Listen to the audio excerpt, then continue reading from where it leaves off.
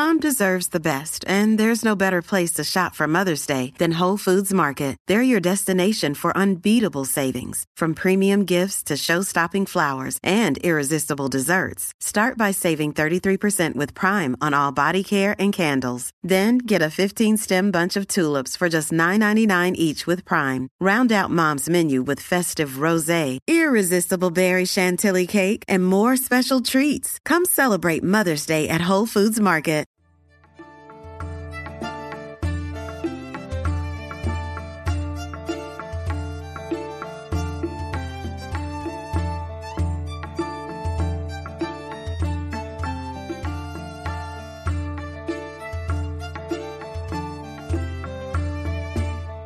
This is the Tudors Dynasty Podcast. And now, Rebecca Larson. Henry VIII lived for 55 years and had many health issues, especially toward the end of his reign. That doesn't mean he was a healthy man prior to that. Henry's own interest in remedies and prescriptions were quite magnificent. The health of the king was often public knowledge, and as you'll discover in this episode, even his bowel movements were written about. Royals, like today, were celebrities. To be associated with the king could bring one wealth and power. And we know Henry VIII raised men who other monarchs may not have, because he was paranoid and he didn't trust people. Today, it's easy for us to take for granted 21st century medicine. In this episode, we look back at Tudor medicine. My guest today is historian Seamus O'Kelly. Seamus is the author of Pustules, Pestilence, and Pain, Tudor Treatments and Ailments of Henry VIII. I'm Rebecca Larson, host of the Tudors Dynasty podcast and owner of TudorsDynasty.com. Telling the stories of those who lived centuries before us is what I enjoy doing most, whether it be a show on one subject or an interview with an author or historian. I'll bring you the tales of 16th century England. Before I get started today, I need to take a minute to thank Maureen M. for becoming a new patron. Thank you, Maureen. A full list of patrons can be found at TudorsDynastyPodcast.com. And if you'd like to become a patron, you can do so by going to Patreon, that's patreon.com/TudorsDynasty, and then click Become a Patron. As a patron, you get all kinds of cool gifts. I do monthly patron gift giveaways that generally include books, and also right now the Tudor course. As a patron, you get advanced releases. Eventually, the Tudor course will only be available to patrons, so be sure to sign up as a patron so that you can get access. All right, so you've waited long enough. Let's get on with the show. Seamus, welcome to the show. Thank you for having me. So let's begin a little bit with your background. How is it that you became so well versed in Tudor medicine? So I started with, I'm a pharmacy technician, my day-to-day job. So I work in a pharmacy and deal with medicine and illnesses and stuff all the time. And I also had some family members who are fairly involved with herbs and plants and stuff like that. About a decade ago, I joined a medieval recreation group and was kind of trying to figure out what I wanted to do in the realm of arts and science, which can do, pretty much anything that they did pre-1600s, we can recreate. And so I was like, well, what can I do? Well, I really like plants and I really like medicine. And so I kind of just started from there and went all over 1600 years of period medicine and kind of realized, you know what, the Tudors are one of my favorite royal families. And so I kind of just narrowed down onto that and just started finding all of the sources and watching all of the documentaries and just pulling in everything I could find about them, their medical staff, and the diagnostic and prescribing practices of Tudor medicine. So you mentioned briefly there that you got into the interest in plants and stuff at a young age. And in your book, you mentioned that you learned a lot from your grandmother and your mother. Can you elaborate on that a little bit? Yeah. So my my mother's a nurse, but she also, in my entire time growing up, ran a business with plants, selling live plants, preserving plants, making home decor with various plants, and had a shop. So I grew up in a business that dealt with plants. We had a garden my entire life, a floodlight on the side of the house so that if she wanted to garden at 3 a.m, she could just turn it on and get in there and start gardening. And my grandmother actually was very interested in botany and was going to school to become a botanist before she ended up dropping out when she met my grandfather, unfortunately. But fortunately for me, I guess, since I was born. But so yeah, she had a huge garden all the way around her house, and so most of my fond memories as a child were helping either of them or both of them in their gardens. And you mentioned, of course, that you have this fascination with the Tudors, like so many of us. And your book, Pustules, Pestilence, and Pain, Tudor Treatments and Ailments of Henry VIII, obviously something drew you to Henry VIII. What was that? What drew me to Henry originally, of course, is the drama. We all know the drama of Henry and his audacity of breaking from the church to form his own, and his drama with all his wives, and but what really cemented my love of Henry was how much of a Renaissance prince he was. He was, he wrote music, he was involved in dancing, he was, he did all these different studies, and we learn about his books that he wrote when he was younger about all these various topics, and how involved he was in the learned community, as well as forming various guilds and being very involved from a learned perspective, as well as he was very involved in apothecary and medical practices, at least for a ruling monarch. So that really kind of cemented my love of Henry. His extracurricular activities really made me want to research him some more. So let's talk a little bit about the doctors of the Tudor era. What kind of man could become a physician of King Henry VIII? So Henry had quite a few physicians. He inherited one from his father, Dr. Linacre, who had a degree in Greek studies as well as Latin and philosophy and theology. And then he later went back and got a master's in his medical degree. So a lot of the doctors of the time actually were theologists. So they were involved in the church. They were priests. They were learned men that studied philosophy.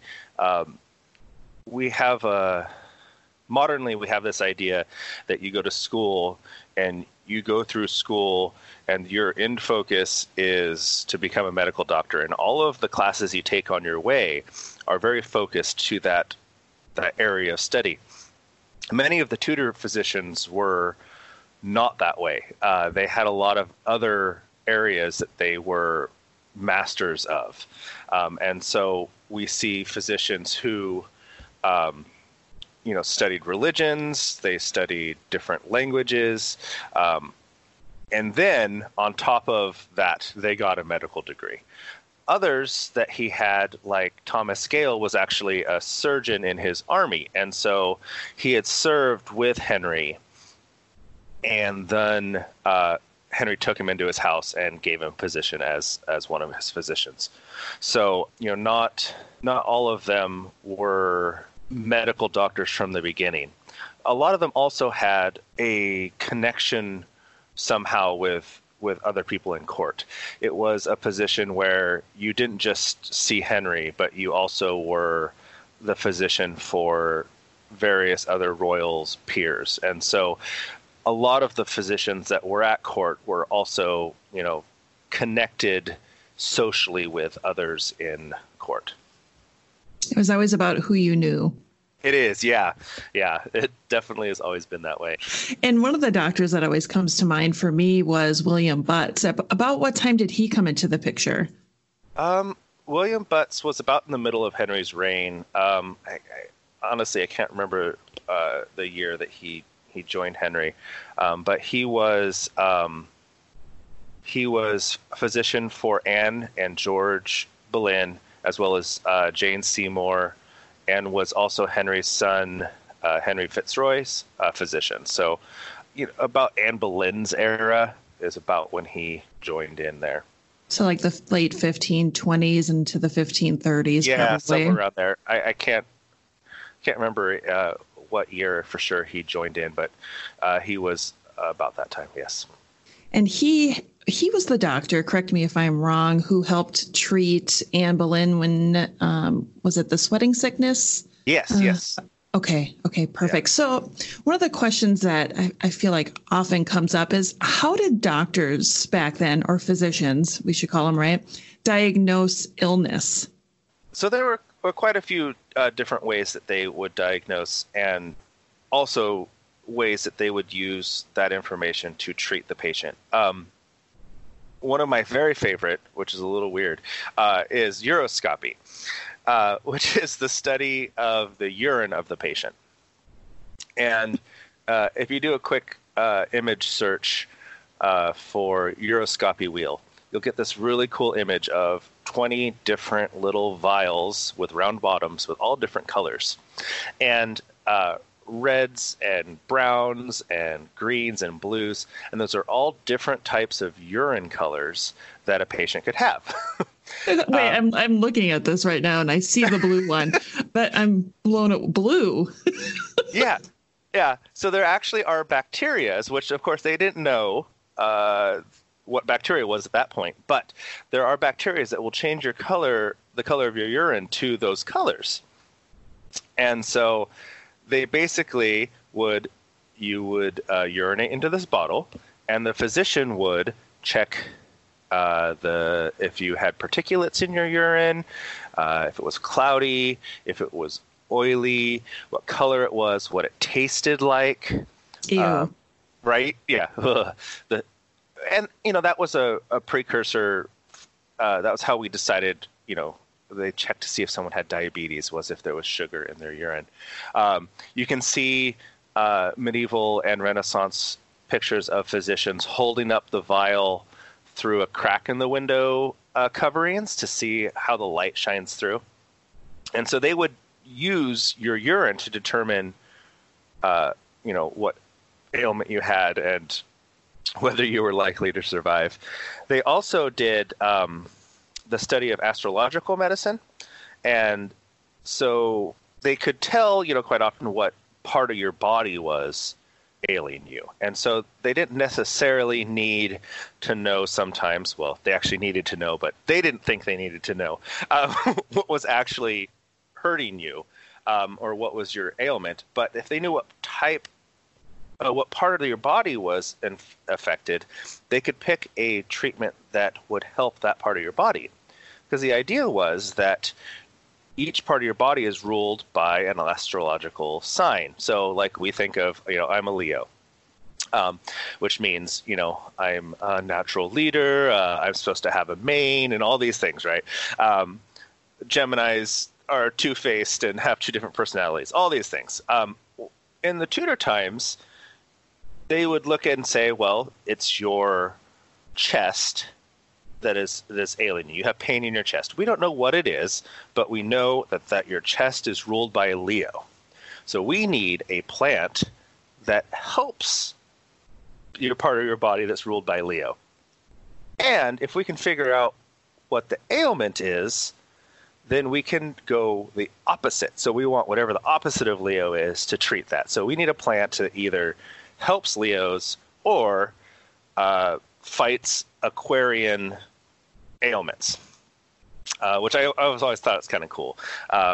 Astrological medicine is a really neat area of study. Completely wackadoo and completely worthless, but it was kind of fun. Yeah. Another way that they would determine what you needed to do to treat a patient was with the doctrine of signatures.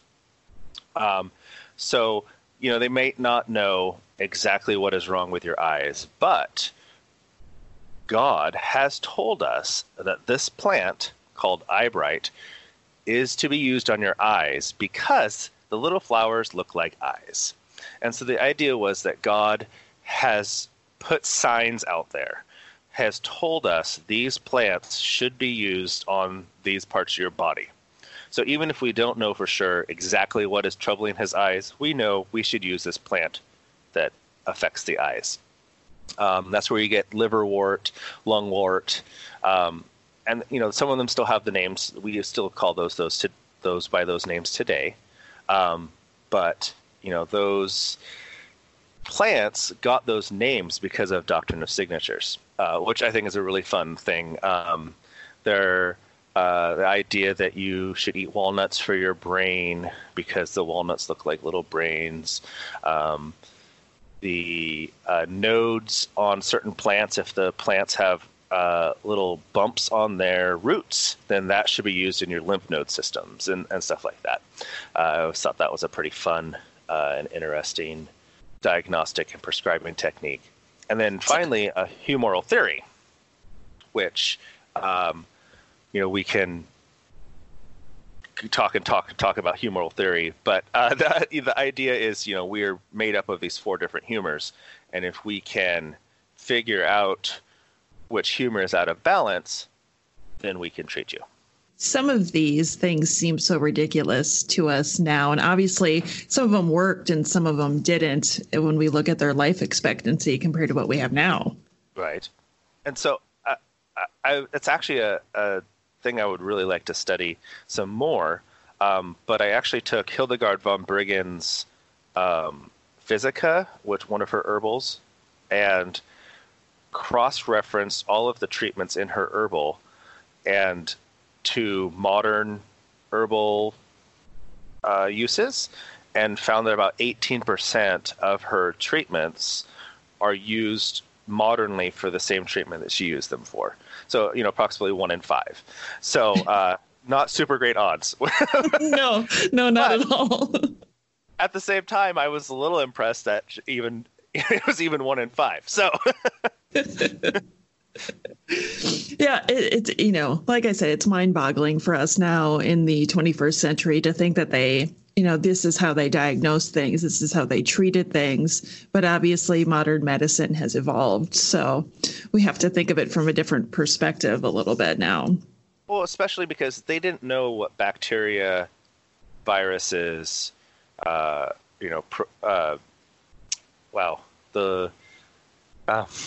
my mind just went out on me. That's all right. Things that are larger than bacteria, protozoas. They didn't know what any of those were. So when you don't know what is originally causing something, you don't have a building block to determine it. You're not getting any of the clues, really. And so, you can't really build a solid case without knowing the very beginning. So it's definitely, of course they didn't really know. Let's talk now a little bit about Henry VIII again. And can you list maybe a few of the ailments that he may have suffered from? Yeah. So he had so in 1514, it's likely he had smallpox, which is no fun. As well as in 1521, he had what was called tertian fevers. And we believe modernly that was malaria. And what's really odd about malaria is we think of malaria as something you get when you go to Africa or somewhere around the Mediterranean, warmer places.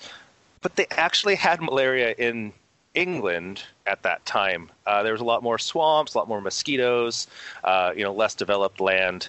And so there actually, were cases of, and quite a few cases of them developing these tertian fevers. And the term tertian fever comes from the idea that the malaria actually causes your fevers to go away and come back about every 3 days. And so tertian means 3. In 1524, he had his first jousting accident. Not a real bad one. Unfortunately, he didn't learn, and had another one in 1536. But he had a head wound. He forgot to put his visor down. He had a tennis accident in 1527 where he twisted his ankle. Not a real big deal, but general first aid in Tudor times is just as entertaining as treating weird ailments. By about that same time, he also started getting swollen legs, and he got an ulcer. And some believe that it is due to the fact that he wore really tight garters, because he was very fond of his calves. And they didn't have like pantyhose, right? Like there was no elastic. And so your hose that you wore, your hosen, were cut on the bias, which means they're cut at an angle so the cloth has some stretch. But they still were not super, they're not form-fitting like pantyhose. So the best way to get a good show on your calf was to wear a really tight garter. And thank you for explaining that. I always wondered why that was. Yeah, so, your fabric, you can shape your hosen to, give the shape of your leg fairly well, but it's still going to be a little loose. I have a pair of linen hosen that was made for me, and they're totally baggy a little bit right at the top of your calf. And if you're really trying to show off how, the ratio difference between your knee and the thickest part of your calf, you got to get a garter in there to kind of tighten it up. And so because of his tight garters, he had a lot of blood flow issues, or at least that's what we believe, right? There wasn't a lot of, information about his actual medical issues. And that's actually fairly common, clear throughout any royal physician's world. When a person can have you beheaded at a whim, you don't want to leave around evidence when you screw up. This is true. So, we don't have a written, we don't have medical records like we have now where you go and pull up Henry's file and here's all the notes that his physicians made on him. But, based on secondary sources and the talks around court, we can determine, these are likely the things that happened to him. So he had, due to that bad circulation, he developed ulcers, varicose veins, and his legs became swollen in about 1527 to 1528. Then he had his second jousting accident, which I already mentioned, and that's the one that, were fairly well known, where he was unconscious for a period of time. The horse fell on him on his leg, the one that caused that Anne Boleyn blamed for her miscarriage from the stress of finding out that he was unconscious. And then in 1537, his legs really became ulcerated. He developed a fistula, and then he also, by 1539, became very, very constipated, which, is kind of a minor thing now, right? Like, we don't really think of it as a big deal. I actually almost lost a grandparent to it, though. Like, it's not like we just kind of think of it as like it's a minor issue. You go and you take a laxative and you're fine. It can actually get fairly bad, and it can cause blockage, and you can die from it. Well, Henry did not have the greatest of. Wow. Mine went out on me again. His dietary. His diet was not super great. And so, we believe that he probably wasn't getting enough fiber, high protein, and, all these things. And so he ended up with pretty bad constipation in 1539, which actually has one of my favorite quotes about that was, so Henry had, and most Tudor or most monarchs had, a groom of the stool. And so this person was basically involved in your bathroom practices and was there to kind of oversee, make sure you had everything while you were there, and it was a very honored position, which just sounds terrible. But one of the very funniest letters to me, and so there's a source called Letters and Papers, Foreign and Domestic, Henry VIII. And it's a list of all the letters that come in and out of Henry's court. And so his groom of the stool actually wrote in a letter that Henry had slept until 2 of the clock in the morning, when his grace rose to go to the stool, which, by working of the pills and the glister that his highness had taken before, had a very fair siege. It amazes me that this monarch, ruler of this country, has someone, documenting his bathroom practices and how there was no privacy whatsoever. It's just very interesting. No privacy. None at all. Terrible. You had mentioned earlier the smallpox thing in 1514, and I recall reading somewhere, or maybe I watched it in a movie one time, so forgive me if I'm wrong, but one of the treatments I think that Elizabeth I had for smallpox was something about having maybe scarlet material near the skin. Is there any truth to that? So I'm actually not familiar with that, so that's very interesting.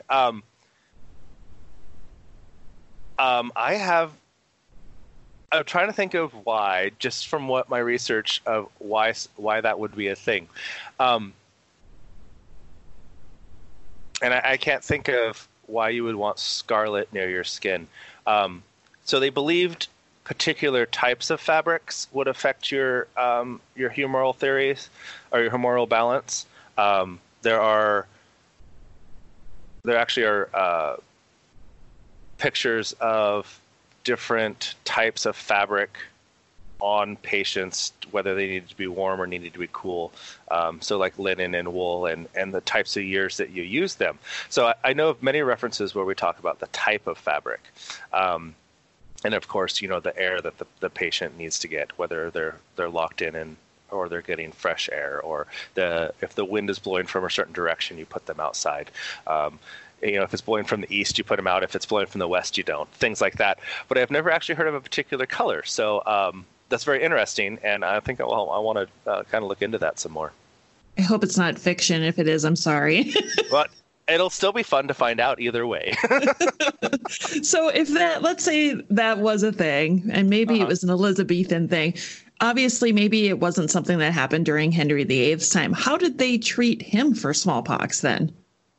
So they didn't know what was causing smallpox. And so I believe mostly what they did was they treated the symptoms of smallpox, which, you have the pox that, ultimately has given its name. And, we're lucky that we don't have smallpox now, thanks to vaccines. So you had all these pustules all over your skin, right? And they would pop and weep. And so I figured that it was very likely that they would want to treat those pustules, get the swelling down. And so I found a treatment in Bullen, which is actually one of Henry's medical staff. He was not a physician. He was called a nurse surgeon. So he never got his doctorate. He never went to medical school to be a doctor, but he had some medical training and was, approximately, the level of a nurse nowadays. And he had a treatment that was actually for pustules that used sulfur to help dry up the pustules if you mixed them with fasting spittle. So your spit. So if you haven't eaten first thing in the morning, you can spit into a jar and save that for your smallpox treatments. You can use vinegar and swine's grease to make this paste that you would then put on your pustules to help dry them. We also know that you get a fever when you have smallpox, and so there are many fever treatments, and the ones that likely work, if they have willow tree bark in them, right? Like, we know that is the precursor to aspirin, so it probably would have helped. But a lot of them involve them drinking lots of water that has a herb in them, and so it's probably likely that it was a good source of water for them, and they get them to drink quite a lot, and so that was probably actually what helped them.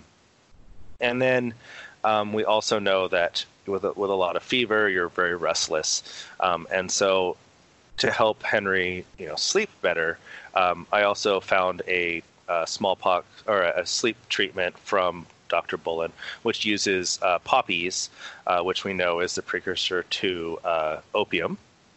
And as an opioid, it has the side effect of drowsiness. So those are some of the treatments that I thought might be used, but mostly to treat the symptoms and not really actually treat the ailment, because they didn't know really what was causing the smallpox.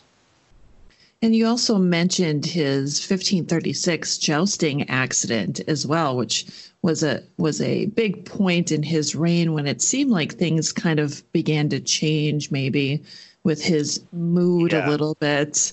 I did notice that you had a section in your book about ulcer treatment. Was that because of the jousting accident, you think? Yeah. So I think it's a combination. Part of it is from his bad circulation in his legs from wearing the garters, and his getting these varicose veins, which if you have really bad varicose veins, they can ulcerate, and you can end up with skin ulcers. So I think it's a combination between having bad circulation, and we know when you have bad circulation, you don't heal well. So he got this really bad wound that ended up turning into a fistula, which is an infection between two organs or muscles. So you can get a fistula between two muscle sets that end up basically an infection in that area between. And so I think it's a combination. So he had this bad circulation. The horse fell on his leg. He ended up with a wound. And then because he doesn't have that good circulation, that wound just continued. And so I really think, it's not only the circulation, but it also could be if he was diabetic from not having a good diet. As we know, type 2 diabetes, has a lot to do with our diet as well as genetics. But you have a lot more sugar in your system, and we know that you can get more infections if you have diabetes. So I think it really, just like his mood changes, we talk about the reason he had this mood change was X. And I really think it was a combination of multiple things. And so his leg ulcers and his fistula, I think, was a combination of those three things. And if he was diabetic, he would have had issues with his wounds healing faster, or, not as fast as he should have. It all seems to point toward it. It really does. But I feel like nobody wants to say for certain that was it, because it isn't documented. Right. Yeah. Well, and, we know you have all this extra sugar in your system. That's what, many bacterias and all these things feed off of. And so if you have extra sugar in your system, you're giving what your body's fighting against more food and more ability to fight against your body. Something else that you mentioned in your book that I thought was interesting was that Henry was involved in the creation of hundreds of prescriptions. Can you expand on that a little bit? Yeah. So he was an amateur apothecary. He was, interested in medicine. He was a bit of a germaphobe, a hypochondriac. He was very, his dad, his brother, both passed away from vapors. and fevers, and we have records of sweating sickness hitting an area, and he would move the court just super quick. He would just be gone. And so from that, he was very interested in medicine, and we have actually at the British Royal Library, Sloane manuscript for 1047 was actually a handwritten group of about 230 prescriptions that were written by him as well as 4 of his physicians. And scholars believe that he was involved in about half of them, which would be approximately 100 of them, which I think is just really neat. And so, he wasn't just a king who had a group of physicians that worked on him. He was actually studying with them and researching these treatments and trying to figure out, better ways to treat people. I feel like people don't give Henry VIII credit for all the amazing things that he did during his reign. Who knew? Who knew he was so involved in medicine? Yeah, we don't want to downplay beheading your wife. That is really bad, right? What he did, he was king and had the power. It wasn't right what he did, right? Right, yes. 2 wives, right? Not right, just 2 one, wives. but 2. Yeah. And so that's what we focus on a lot, is this crazy, the 6 wives he had and the killing 2 of them and leaving poor Catherine in a cold castle away from her daughter, and all these, terrible things he did. But there were actually really cool things he did too, and so, I don't think that makes him a good person, and it doesn't make up for what he did, but there just were a lot of really cool things that he did that I think are fun to research as well. It makes him more fascinating. I think that's why people are so interested in him, because he wasn't just this one-sided type of character from history. He was all about creating music, and, he was a great dancer, and he built the Navy up much bigger than his father did, and he built all these castles, and he was involved in medicine. It's quite amazing. He started, there was a medical act that he enacted in 1512 that actually made it illegal to practice medicine if you didn't know what you were doing. So basically it became an oversight. So if you had a physician, quote unquote, who didn't know what they were doing and were treating people incorrectly, they could actually be, there was actually some sort of way to get back at them. And so, up until that point, you had charlatans and people who didn't know what they're doing, making these treatments and selling them to people who just didn't do anything.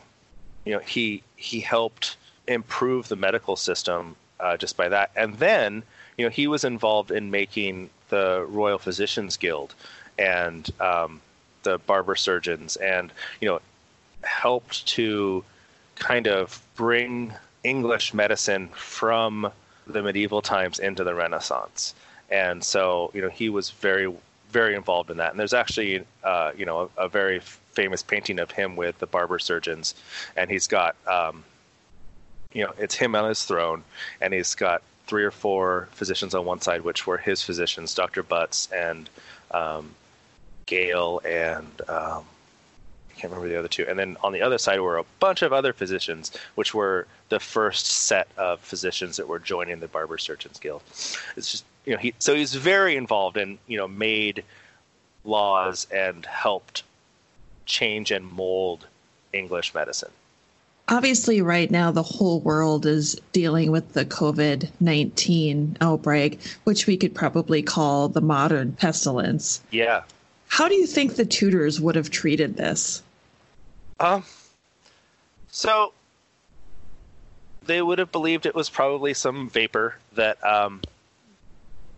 had entered them through the air. So they would have treated the fevers that we know you can have with it, and they probably would bleed you. So we know that the COVID doesn't have a very productive cough. That's one of the, it's a dry, you're not coughing up a lot of phlegm because the stuff is really just staying in your lungs, right? So we wouldn't think that they would believe that your phlegm was out of balance. So we know that you have a fever and you're hot, but you're dry.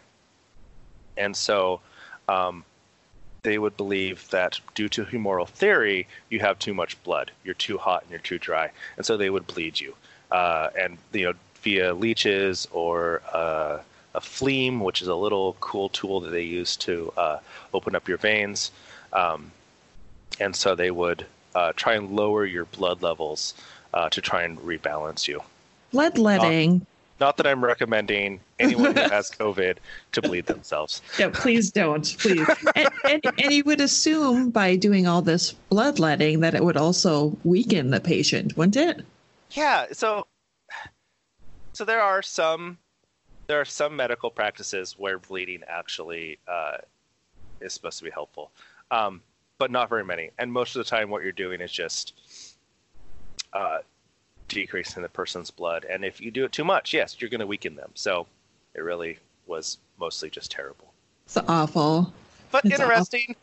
Yeah, it is. It definitely is. And I've so enjoyed talking to you about Tudor medicine. And we have reached the part of the show where I ask you the 5 questions that I ask all of my guests. These are meant to be a little bit more fun. So the first one is my favorite. The questions before weren't fun? Okay. All right. I'm confused. All right. They were, but forget I said that. Okay. All right. If I could offer you a time machine and you could safely travel back in time to observe a place and time, when would you choose? Definitely Tudor England. And the question is, what time during Tudor England? I really like the Anne Boleyn era, like not super long. That time frame, I think is probably when I would travel and observe. So, which of the 6 of Henry's wives would you say is your favorite? I'm definitely an Anne Boleyn fan. I really like Catherine. I think Catherine is super. Stand by Henry and all the crap he did to her. She was just amazing. Like, that was just so. I just can't even imagine. I don't think anyone today can really imagine what she went through. But yeah, Anne Boleyn, and not even because of the way she's portrayed, in modern Tudor, she's kind of, dangerous, and all these modern things kind of, I think, play off of it, but and make her bigger than she was. But I just think, she got a raw deal. She just seemed really neat, and of his wives, I think she's definitely my favorite. Jane Seymour seems super nice and sweet. We don't really, and of course we're going off of secondhand, 500-year-old, 400-year-old, accounts of her, yeah. Yeah, and so we don't really know. And Anne of Cleves, totally, I think she's super fantastic too. And actually, I want to change my answer. It was not my final answer. I think I want to go with Anne of Cleves. I think she was the smartest of them, because she got a castle out of the deal. She gets to hang out with him and play cards and be his friend, but didn't get killed, didn't get shut away.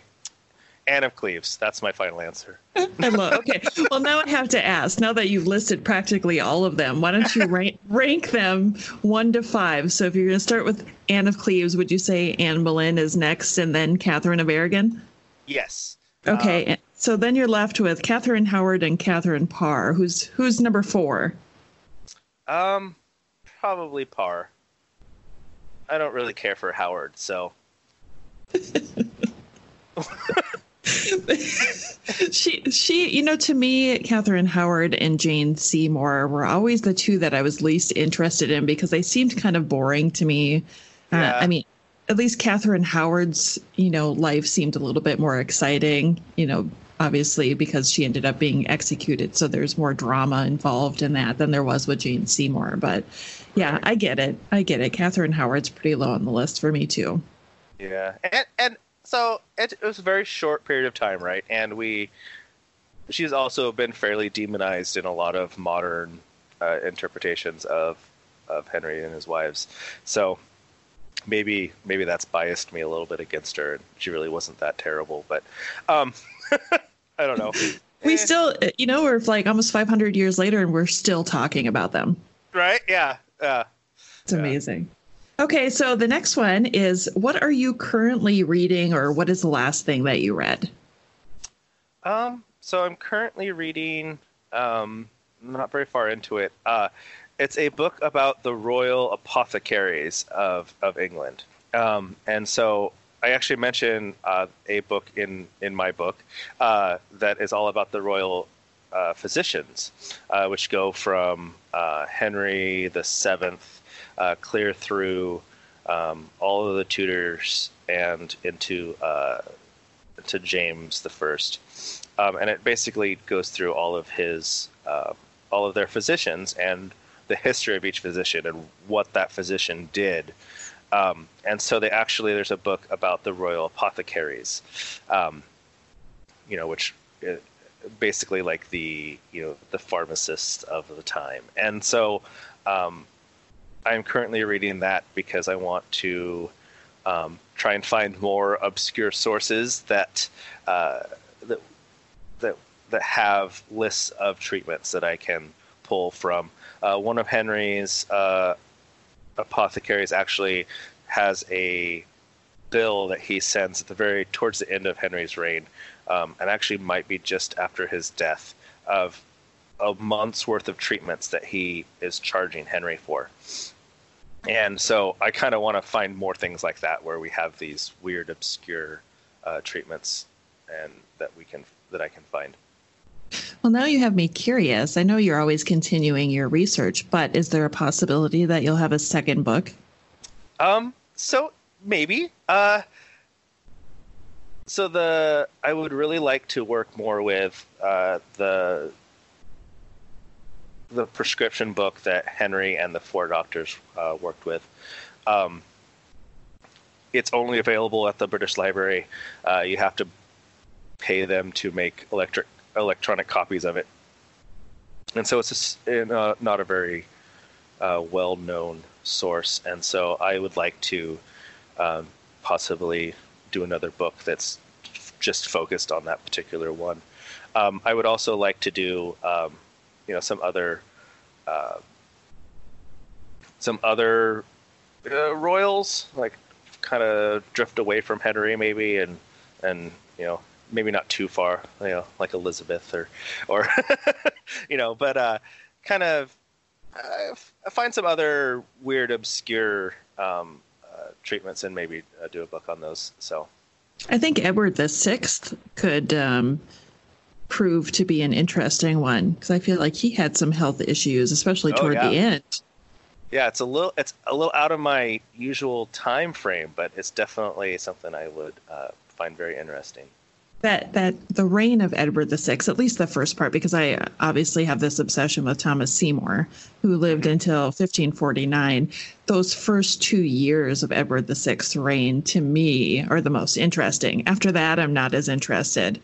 But it was it was all over the place. I mean, there was such a fight for power during that time as well. When you have all of these men who were ambitious, you had his two uncles, and then of course you had John Dudley, who became the Duke of Northumberland and the president of the council.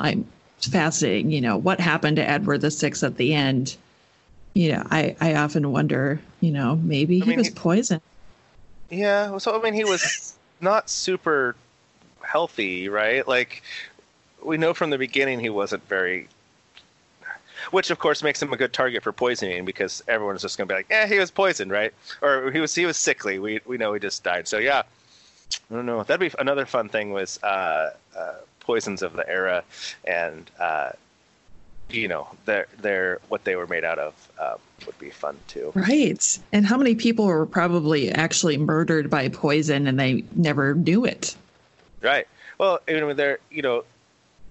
so we have this image, right, modernly of someone gets poisoned and they're at the dinner table and they stand up and grab their throat and, they have all this foam coming out and, this big dramatic thing, right? And, oh my God, that person was poisoned, right? Like, it's obvious, right? But, there are a lot of poisons that just put you to sleep, right? And so if you could get someone poisoned in their nightcap, right? Their last drink of wine before they go to bed.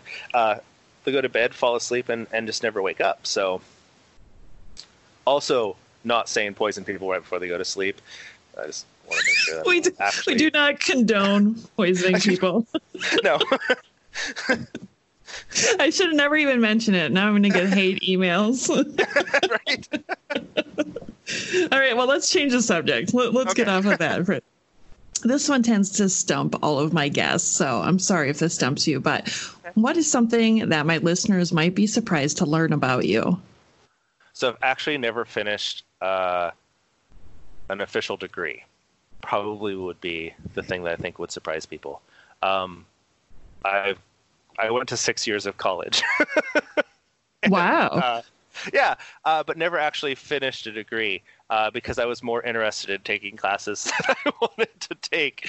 So I'm actually I've actually just started teaching actually at our community college here, the pharmacy technician program, and a friend of mine actually works at the college, and she's like, "Can I look up your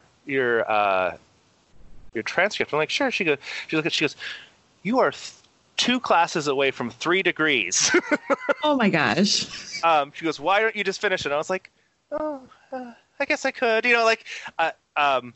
I think that the important part of researching and history is not necessarily what degree you have, but the passion you have for it.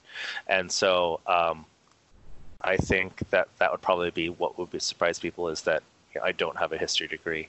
I don't have what I have is a desire and a love of it, and I've spent a lot of time finding weird, obscure sources and trying to find as many primary sources as possible. So I think that's probably what would probably surprise people the most. And it has probably made you more driven. That passion for it has made you more driven to be successful in your research. Yeah. Always, I'm not a person who, if someone says, you're wrong here, maybe a little like, no, I don't think so. But I'll go, okay, why? And then I want to look at it and I want to, try and figure it out and find why that person thinks it and try and figure out if they're correct. And I have no problem, jumping back in and researching something again and trying to find more supporting data. It's wonderful. It's as it should be, I think. Yeah, I think so. So, Pustules, Pestilence, and Pain, where can people find your book? So it's on Amazon. And for a very long time, if you just searched pustules on Amazon, it was the first thing that came up. So I considered that a win. So yeah, it's available on Amazon. And if you just put in pustules, if it's not the first thing, that's the second thing. And it's got a cool picture of Henry on the front and a bunch of apothecary stuff. So it's hard to miss. It's not a very common title for a book. So no, and it's a beautifully made book. The pictures inside are wonderful. That's probably my favorite parts of it. I have some friends who own a photography business, Vocalize Photography, that sings. Worked with me, and they did an amazing job. They're just so fantastic. So if you enjoyed this conversation today, please go to Amazon, order Seamus's book. You will not be disappointed. Seamus, thank you so much for being on the show today. Thank you for having me. This was fun. And that concludes this episode of the Tudors Dynasty podcast. Thank you so much for joining me today. You can find my show notes from this episode and how to become a patron at tudorsdynastypodcast.com. Don't want to miss an episode? Be sure to subscribe at Apple Podcasts, Patreon, Podbean, or anywhere you can find podcasts. Intro and outro music called Folk Round by Kevin MacLeod, Incompetech.com. Creative Commons license via filmmusic.io. Thanks for checking out the Tudors Dynasty podcast. Read more. Read more on the blog at tudorsdynasty.com. Follow Tudors Dynasty on Facebook, Twitter, and Instagram. Subscribe to Tudors Dynasty on iTunes. Thanks for listening.